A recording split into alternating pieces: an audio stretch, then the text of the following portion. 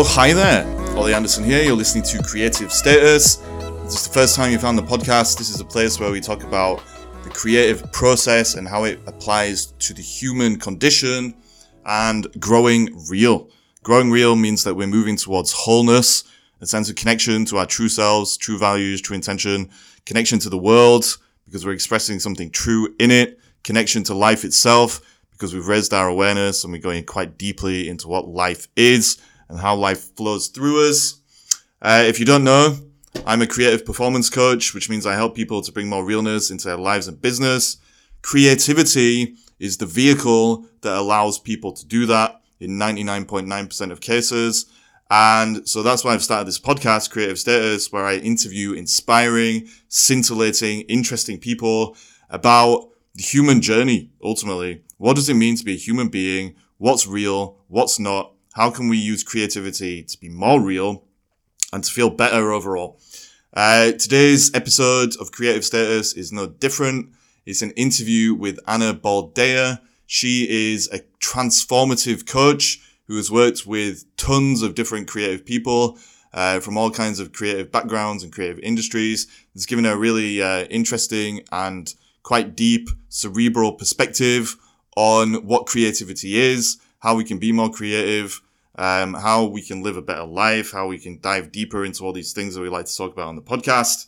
So I'll stop ranting and raving like a lunatic, but the interview is about to come up. If you enjoy it, please leave a review somewhere, wherever you're listening to this podcast. If you have any recommendations for guests or you want to be a guest yourself, then reach out to me. But other than that, Anna, thank you so much for your time. Everyone else, thanks for listening. Here's the interview. Peace to you. Boom. Oh, hi there, Anna. Thank you so much for joining me today on today's episode of Creative Status. We have a lot in common. You're a coach as well, and you also help people with their creative stuff. So I'm assuming the conversation is going to take us down a lot of rabbit holes to do with creativity, which is a good thing because that's what the podcast is about. Before I start asking you questions, do you just feel like introducing yourself and telling people what you do and also what you want to get out of this conversation today? Yes. Hi, Ollie. Thank you so much for the invitation. It's really great to be here. I'm Anna. I'm a transformational coach, and I've been working in the creative industry for over a decade now. In terms of coaching, I coach all sorts of creatives. I work with writers, actors, filmmakers, sculptors, ceramicists, designers. I mean, you name it. I was actually thinking about this before our conversation and sort of thinking, is there an actual sort of creative domain that I haven't worked with? And I can't find one. So I've had at least one client from, all areas of, of the arts and the creative industries in general. I help people find their flow. I help them grow, very much around their personal development and their career development, which come together. Because when you connect with your personal growth, then your career unravels. Yeah, 100% agree. That's what I found as well. So obviously, when it comes to being creative, it's a very personal thing because I've found that the creative process itself is always about us becoming more real, having a better relationship with ourselves, going deeper into understanding our true values and intentions and all that kind of stuff. Mm-hmm. So just to dive right into this, you said that you're a transformational coach. Ultimately, do you think that the creative process is transformational in the way that I'm talking about? And if so, what patterns have you seen? Because obviously you've worked with so many different creatives, but what are the underlying themes in relation to creativity itself, I guess, and the personal development stuff? Yeah, so that's a really big question. But the transformation that is common to everyone is, in very simple terms, moving from what is your creative impulse or creative idea and being able to really tap into that.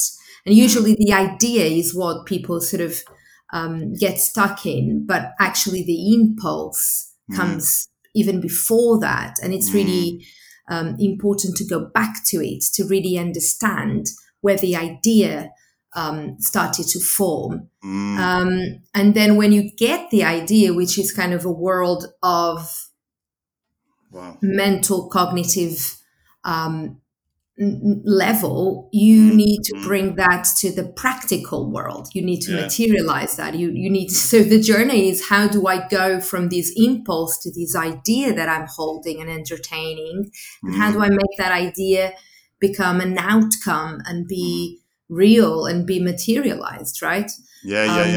That's the process. And I often break that process into sort of 3 parts really for clients, which help. The first one being reflection. So that's just a simple way of talking about this moment of the creative process where we reflect and we brainstorm and we research and we develop this idea in very experimental, playful ways. And that's kind of a thinking space. And then there's the action, which is the second part of that process, where you start implementing, you start rehearsing, you start drafting, you start really materializing and taking action and committing to your habits of developing the idea into the project. And then the third cycle, or the third stage of the cycle, is sharing. It's the moment where you share that idea and you get feedback. Now, it's really key to keep doing these in loops, because each project, any piece of art that we create, goes through this stage time and time and time and time again. And the more you do that, the more cycles of, reflection, action, feedback you do in one single project, the more you tend to become productive and get it done and get it happening. Do you think there's an element where the original impulse that starts to arise within people, it's got something to do with the personal growth journey that we were talking about? So I think most of the creative process, unless we're just doing something to be kitsch or whatever, most creativity is ultimately about making the unconscious conscious and allowing kind of the shadow self to emerge or whatever, so we can start integrating the whole of who we are. And so this process you just described kind of aligns with that. It starts being very broad, very nebulous, very vague. And as you go through the 3 cycles of reflection, action, and then sharing with the world and get feedback and all that stuff, it becomes much more conscious. So ultimately it goes from unconscious to conscious. But I suppose the question is, where do you think these original impulses come from? Well, I think it really depends on, what sort of creative work do we do, in the sense that a lot of people in the creative industries have to work to assignments that are given to them as well. So, it's not always an impulse of something that you want to do. In fact, a lot of the times what people get stuck is, I've got to do this project and I need to use my creativity to deliver it, but I'm not even excited about the project. And so if we're going to be realistic and talk about the creative industry as a profession, for those who are actually making a living out of it, that happens quite a lot, where you get to do stuff, you have to do work that isn't necessarily connected to your own subconscious, your own process of healing, or your own really deepest desire, right? So 100%. I think it's easier to go deeper into what is my subconscious telling me here? How are my dreams being expressed? How are unknown parts to me being known, becoming conscious when we do projects that are very much of our own accord? Of course. We just had that call and we're doing it. And that's why I often like to develop what we call the passion projects alongside some of the, paying projects that, creatives often have to do. And I think it's very healthy to have creative, really passion projects working Mm. alongside your main Mm. income projects, Yeah, you're because they right. don't always align. Yeah. Um, Yeah. but I also feel that when you are a professional and you've been doing it time and time again, it's a little bit like a muscle, the creative Mm. impulse. Okay, so if Mm. you think Mm. about it as a muscle, the more you are attuned to doing it, not necessarily waiting for the muse and the inspiration, but actually you just show up to Yeah. Yeah. do that, Yeah. to do that work, you become much more connected with your own intrinsic Mm. style and Mm. your own message, Mm. which Mm. which comes across in any work that you can do. Yeah. Um, so I don't know if that answers your question. No, no, it makes sense. You've raised a really important point, because actually, this is a trap or a problem, shall we say, that a lot of people who use their creativity for a living end up facing. And it's basically the difference between something coming from the inside out, which, like you said, it's going to be more likely to be aligned with our own healing journey and the things that we need to integrate and blah, blah, blah. But then there is a situation where our creativity, in scare quotes, becomes kind of a commodity, because we're using it in this kind of mechanical way where we're getting directions from the outside in, and we have to find a way to feel like we're actually putting ourselves into it in the way that you said. So one way to do that is to use our own voice. We can have our own sense of style, etc. But ultimately, if we're just doing it for the money or whatever, it becomes more about the mechanics rather than the creative process as a whole, I would say. And so we're just going through kind of a technical process of creating something in that sense. But in those cases, then, what kind of things can people do along with what you've already said? So like the style thing and the voice thing, what can people do to bring a bit more of their own selves into those mechanical commodified processing? Mm-hmm. I think first of all is actually knowing if you are not enjoying the project, or you've been assigned something to do and you've lost your mojo in a way Mm, because you're feeling how mechanic this is or commercial. That's mm, something I mm, get a lot from mm, clients. mm, So I've been assigned this massive project. It's really commercial. I don't feel my creativity is in it. mm, mm, Um, and I would like to really reframe that for people, because you can do whatever you want out of whatever project. Really, there's a lot of freedom once mm, you overcome some of the struggles that people are facing. And the most common struggles are either a sense of perfectionism, number mm, one, mm, mm, okay, and that's around thinking that I've got to do these and it's got to be perfect, and there's a sense of pressure that comes from big projects.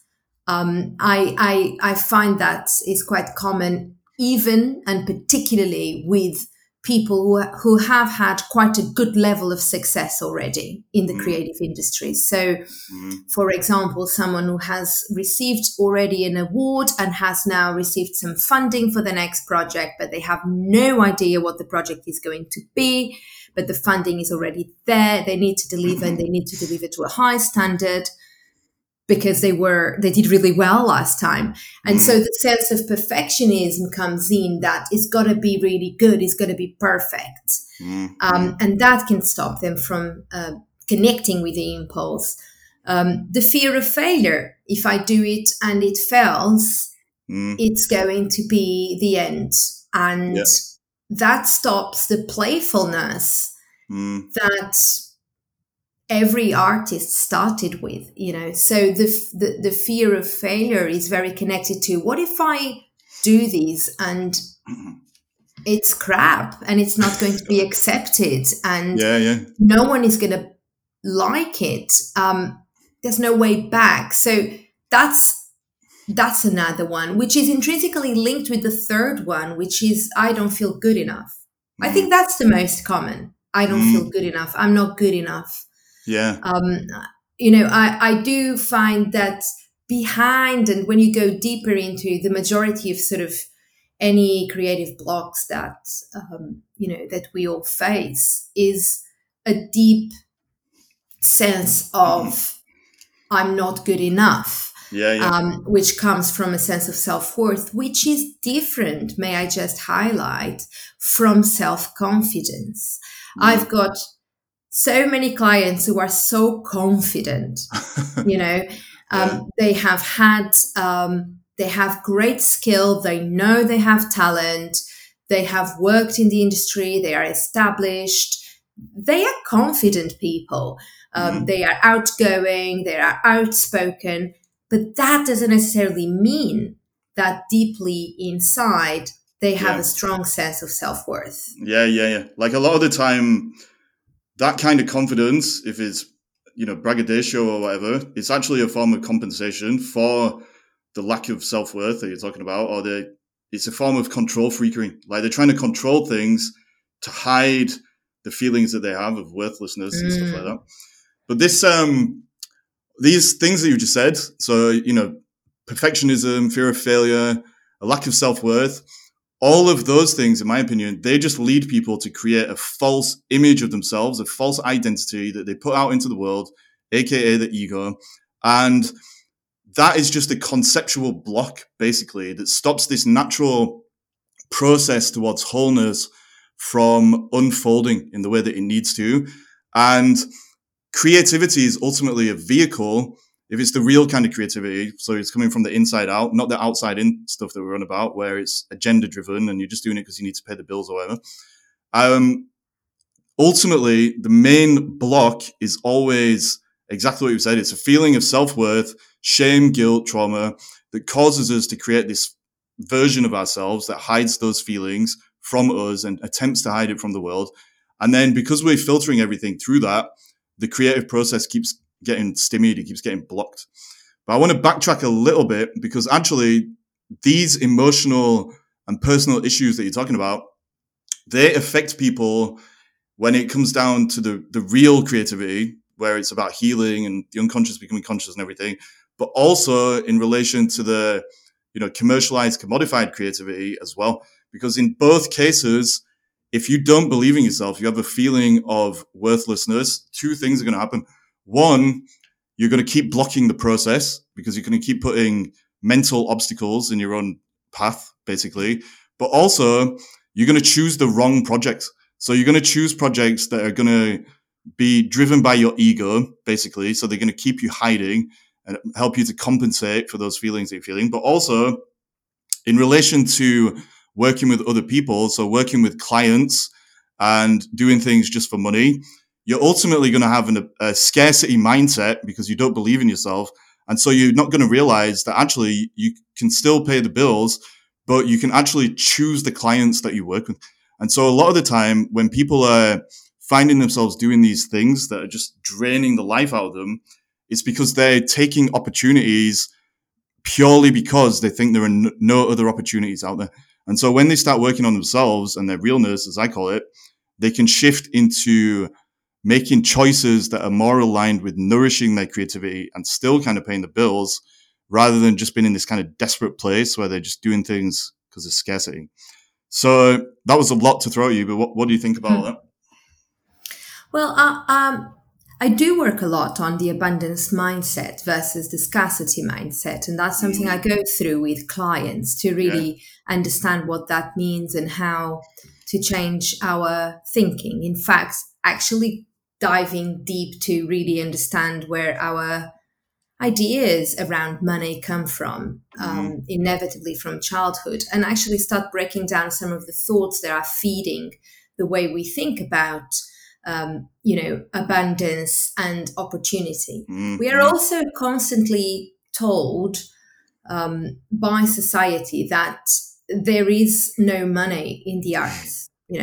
Not just by society, but at least me, even by my parents, sort of like, oh, you're going to be an artist. No, there's no money. You're going to be poor forever. So, I think we have a syndrome of the poor artist that lives within the subconscious mind that needs to be really challenged, because the creative industries are currently one of the biggest contributors to the economy in the UK. Mm. It's the fifth biggest growing industry, Mm. and it's really filled with opportunities. So there is money in Yeah, the yeah, arts. yeah, Okay. yeah. So it's actually good to start understanding that, to Mm. realize that we use that excuse ourselves in our fear of being Mm. visible Mm. to self-sabotage the Yeah, projects we want to do. That's yeah. one point I want to make. But the second that I just want to sort of bring in is that this process that you've defined as inside out creativity, outside in Mm. versus outside in, that ambiguity and that ambivalence can cause quite a lot of tension in individuals, in us as Mm. artists. Mm. And I like to dissipate that a little bit, because I think that part of our work as creative professionals is to be able to take work that comes from outside in Yeah, yeah, of course. Yeah. and and merge ourselves in it with no resistance. Yeah, yeah. It's a matter of degree, though, I'd say. So if you have a total scarcity mindset, you're going to just work with any client that pops up. You're going to take any project because you're worried about paying the bills and all that kind of stuff. And if you get in that situation, that's when you end up basically being a slave to the client and their agendas and all that kind of stuff. If you start from this abundance mindset where you realize you can actually say no to some clients that aren't a good fit, that is when the projects you choose, obviously they're coming from the outside in because you're doing work for people. It's a service that you're providing, but it's going to be aligned with your interests, your style, your voice, all that kind of stuff, what's real for you. And so even though, the original impetus for the idea came from the client, you're going to be able to get into a sense of flow. And I think the flow is the key distinction between whether you're purely doing it for the outside in reasons or whether it is connected to your inside out healing journey at some level. And if you're not flowing, you're just going to get mental resistance. You're going to get friction. You're going to be frustrated by the project. You're not going to get the results you want. You're not going to enjoy it, blah, blah, blah, blah, blah. And so the feedback as to whether or not you're making healthy choices about what to do with your creativity is how you feel whilst you're doing it. And ultimately, the feeling becomes a barometer. And so if you keep finding yourself in a situation where you're getting frustrated by the projects that you're working on or whatever, that means you need to make some changes. Like ultimately, that's the simplistic way of breaking it down. But even though, we all have to pay the bills and all that kind of stuff, if you choose projects that keep frustrating you, then it's a sign that there's something unreal going on at some level. And ultimately, the only unreal thing can be the ego thing. So again, it comes back to our self-worth, our self-belief. We think we don't deserve better, basically. And so we keep getting those projects. But when you realize, okay, I can make a choice here, like I can set the boundaries. Obviously, you need to have the skill set and you need to be professionally enough to deliver and all that kind of stuff. But if you've got all that, then you can use your work to pay the bills, but also to springboard you into where you want to go with your passion projects and all that stuff as well. Yeah, absolutely. And as you spoke, it reminded me as well of one other aspect that I just want to bring into the conversation to add to that, which is the actually our relational intelligence as well. Yes. Yeah. And so the abundant mindset, as you're putting it, is also it's having that positive outlook, but also having the generosity and having a mindset of wanting to give and share, knowing that there is enough out there for everyone, rather than a competitive mindset. And I think people get very caught up in seeing others as competition and feeling threatened by their success. And, the collaborative mindset of seeing people and other creators as collaborators, as sources of inspiration, in fact, and being more celebrating more of everyone's success can really empower yourself in terms of the art you need to create. So the question comes when people are sort of stuck or feeling frustrated by the projects they have chosen. What is it that is actually frustrating them? And often what I find where people struggle as well is in their relational intelligence, is in the, in the communication with the rest of the team. Yeah. Because the creative likes to be alone, actually, and usually prefers working on their own. And I know this is also a bit of a myth that, the solitary creative that is isolated, but it's actually quite easier to just connect with your own flow than to manage your creative process when you have a lot of other people in their own creative processes. And the reality is that we create collectively, really. I mean, even visual artists who are sort of the most lonely people, they still, I don't want to generalize, but it is, like it is something you do mostly alone, but you still need people to be with you. And, you need curators and you need galleries and you need other people to sell your work and show it. That's why the loops are so important, where you go through the process of sharing more often. And that's not just necessarily sharing to the world. Sharing can be sharing with your coach, sharing with another artist, a colleague that, helps you see other aspects of the piece before the piece is completed, on where it could evolve. Yeah. Like, really, if you think about it, like anything that you create, it isn't truly finished until somebody else experiences it. And until you do that, it's just something that exists in your mind ultimately. Even if it just exists, you might have physically created something, but if you haven't shared it, then it's still just very much your assumptions, your thoughts, all your stuff. And it's only when you put it out into the world that it expands into being whatever it actually is. So, for example, maybe you write a book, you think it means something, people start reading it, they're going to put their own interpretations on it, and then that's going to allow you to interpret it even more deeply, and blah, blah, blah, blah, blah. There's this constant interplay. And so you're 100% right. Like, all artists, creatives need other people. It's not a solitary thing, even if the process of creating something seems that way sometimes. And just to backtrack to what you were saying about giving and receiving, that is so, so important. And so the way that we relate to other people is ultimately colored, I believe, by the depth of our relationship with ourselves.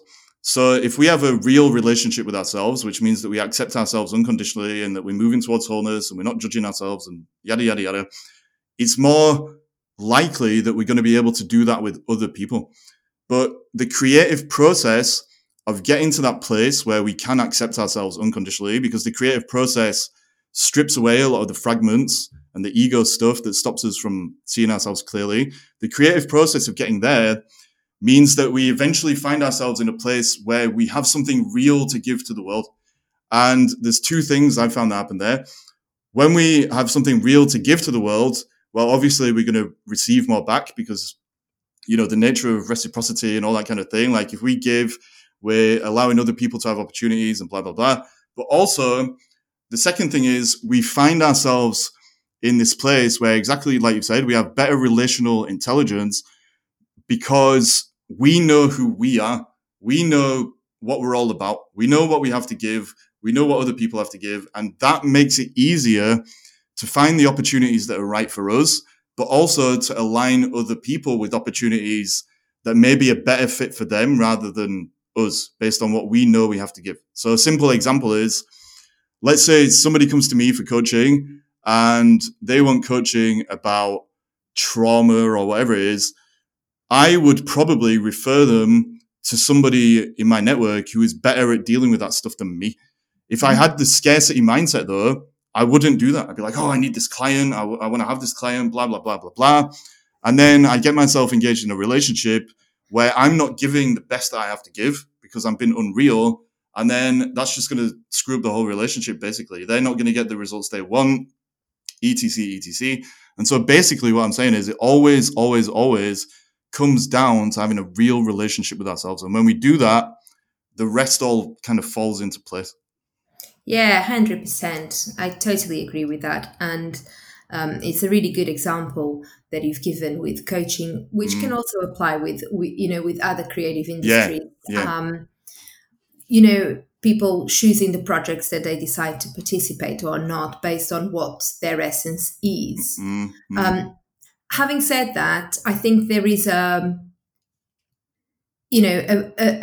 also a realistic sort of, I want the audience who hears us to realize that if they make some choices and take on projects because they do need to pay the bills, I'm just thinking of a client of mine, for example, who owns a creative studio, an animation studio, and does lots of excellent work with different brands throughout the years. The studio has been operating for more than 2 decades, and they work with brands that they really align with. Having said that, since the financial crisis kicked in, they have had to take on projects which are with big, massive brands, corporate brands that they don't necessarily align with. And I don't want people to feel shame or that they are failing because they are doing that, or that they can't be creative because they've decided to work, with a different type of client. I think it's very important to be able to stretch ourselves, be chameleons, use our skill set and our assets to adapt. And that adaptability and resilience, it's something I coach on a lot, because I actually don't think you can have a successful creative career if you don't take on projects that are not always your cup of tea. Yeah.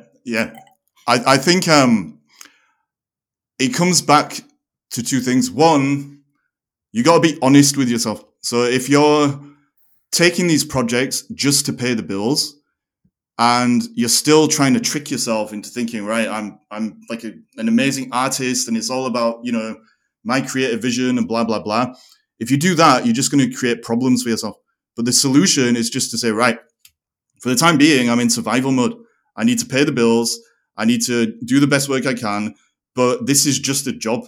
And it's a job because, I'm basically getting paid to just do something for the results. That's it. But the other thing is, if you find yourself in that situation and it keeps frustrating you, then it goes back to what we were saying. You have to see it as feedback that you need to make a shift. And obviously, it comes down to the law of cause and effect. You're not going to change the situation overnight, but you need to know, right, this is the time for me to create a vision, the vision for my future, basically. So what kind of clients do I want further down the line? What kind of work do I want to be doing? And then it becomes that kind of Marcus Aurelius thing where he said, what stands in the way becomes the way. And the current obstacle actually becomes the way of springboarding into whatever that vision is. And so it's just about ultimately being honest with yourself. I think the problem for a lot of people is they get frustrated because they're adding this extra level where they know they're just doing it for the money, but their self-image doesn't like that. So they try and trick themselves into thinking it's something more. And actually, if you just see it as a temporary thing, then you can pivot eventually into going where you want to go. Well, I think what you're alluding to is how our thoughts create our feelings, and our feelings create our reality. Okay. And that's actually the first step of the process that I usually do with my clients, which is naming. Naming is the process of noticing and being fully aware of your feelings and your thoughts and how these shape your behavior and your reality. And notice the sequence here, because a lot of people get this sequence wrong. A lot of people get feelings, right? So in this case, just to make it very concrete, the example you were giving, I'm feeling frustrated. So this frustration is a sign that maybe this type of job doesn't align with who I am. Mm, Okay. mm. And then you're suggesting, okay, so let me change this thought. And the Well, thought is, sorry, not just changing the thoughts, changing the direction that you move in. So basically, frustration in 90% of cases, I think, it is a sign that we're disconnected from who we really are, the feeling of being real, but it's also the disconnection from being on the path that is going to allow us to become even more real, to become more whole in ourselves. And so the thoughts, okay, you need to change the thoughts, but really what you need to change is the actions that you're taking. And the first step is the awareness, like you said. But once you become aware, well, you need to accept the reality. Like, okay, I put myself in this situation because of my fear, blah, blah, blah, blah, blah, scarcity mindset. What am I going to do about it? And it's all, if you don't take that action, you're just wasting your time. So that's how I see it. But yeah, sorry. So your first step is name it, but then what happens? Yeah, well, you said it. I mean, the first step is naming and actually being aware of which thoughts are causing those feelings, because the feelings are not the facts. The feelings is just your perception of the reality. So you know, you're feeling frustrated. What are you thinking that is making you feel that frustration? Maybe the thoughts that you're holding isn't helpful. Maybe thinking that I'm just doing this for the money isn't necessarily helpful. So I would start by actually challenging that thought and breaking it really down, because I think there's always much more in each experience. Not, and even the worst possible job can bring a lot of learning into it if you're open to it. Yes. Yeah. Yeah. Right. Yeah. So that's what I mean by these. How can I actually frame step 2? Really frame the perspective that you're taking about yourself, which leads you to have those particular thoughts. Because if you're going to change your thoughts, you need to change your frame, and that's your perspective. So that's where coaching comes in. A coach can be really helpful to help you gain an objective view, a deeper knowledge of some of your bias perspectives that you may be holding. Yeah. And then is shaping, which is what you're talking about in terms of action. I call it name, frame, shape. So shaping is about embedding this new way of thinking into options that you can actually act upon, actions that you can take. Wow. You've raised something really important, which is the perspective basically does affect everything, but it's not just a case of you change your thoughts and everything's magically going to fall into place. Like obviously thoughts, feelings, actions are all linked.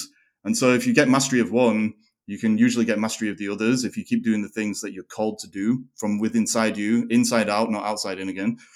But ultimately, if you feel like you're stuck and you're frustrated and all those kind of things, there's a lot. Basically, you're getting signals about whether or not you're living in a real way. And so a lot of frustration is exactly what I said. It's, you're disconnected from your real self at some level, but also basically you have bought into the illusion that your current situation is not going to change. And that adds to the level of frustration, because ultimately reality itself, if we've been real, it's constantly moving, it's constantly flowing, it's constantly changing, it's expanding and blah, blah, blah. But if we get the thought in our head that, right, this is the situation and that's it, ultimately, then we take ourselves out of that natural flux and that natural flow. And then we get even more frustrated because we're creating barriers that don't need to be there. And so going through this process you're talking about, name it, frame it, and shape it, allows you to basically start moving with reality again instead of against it. Something like that.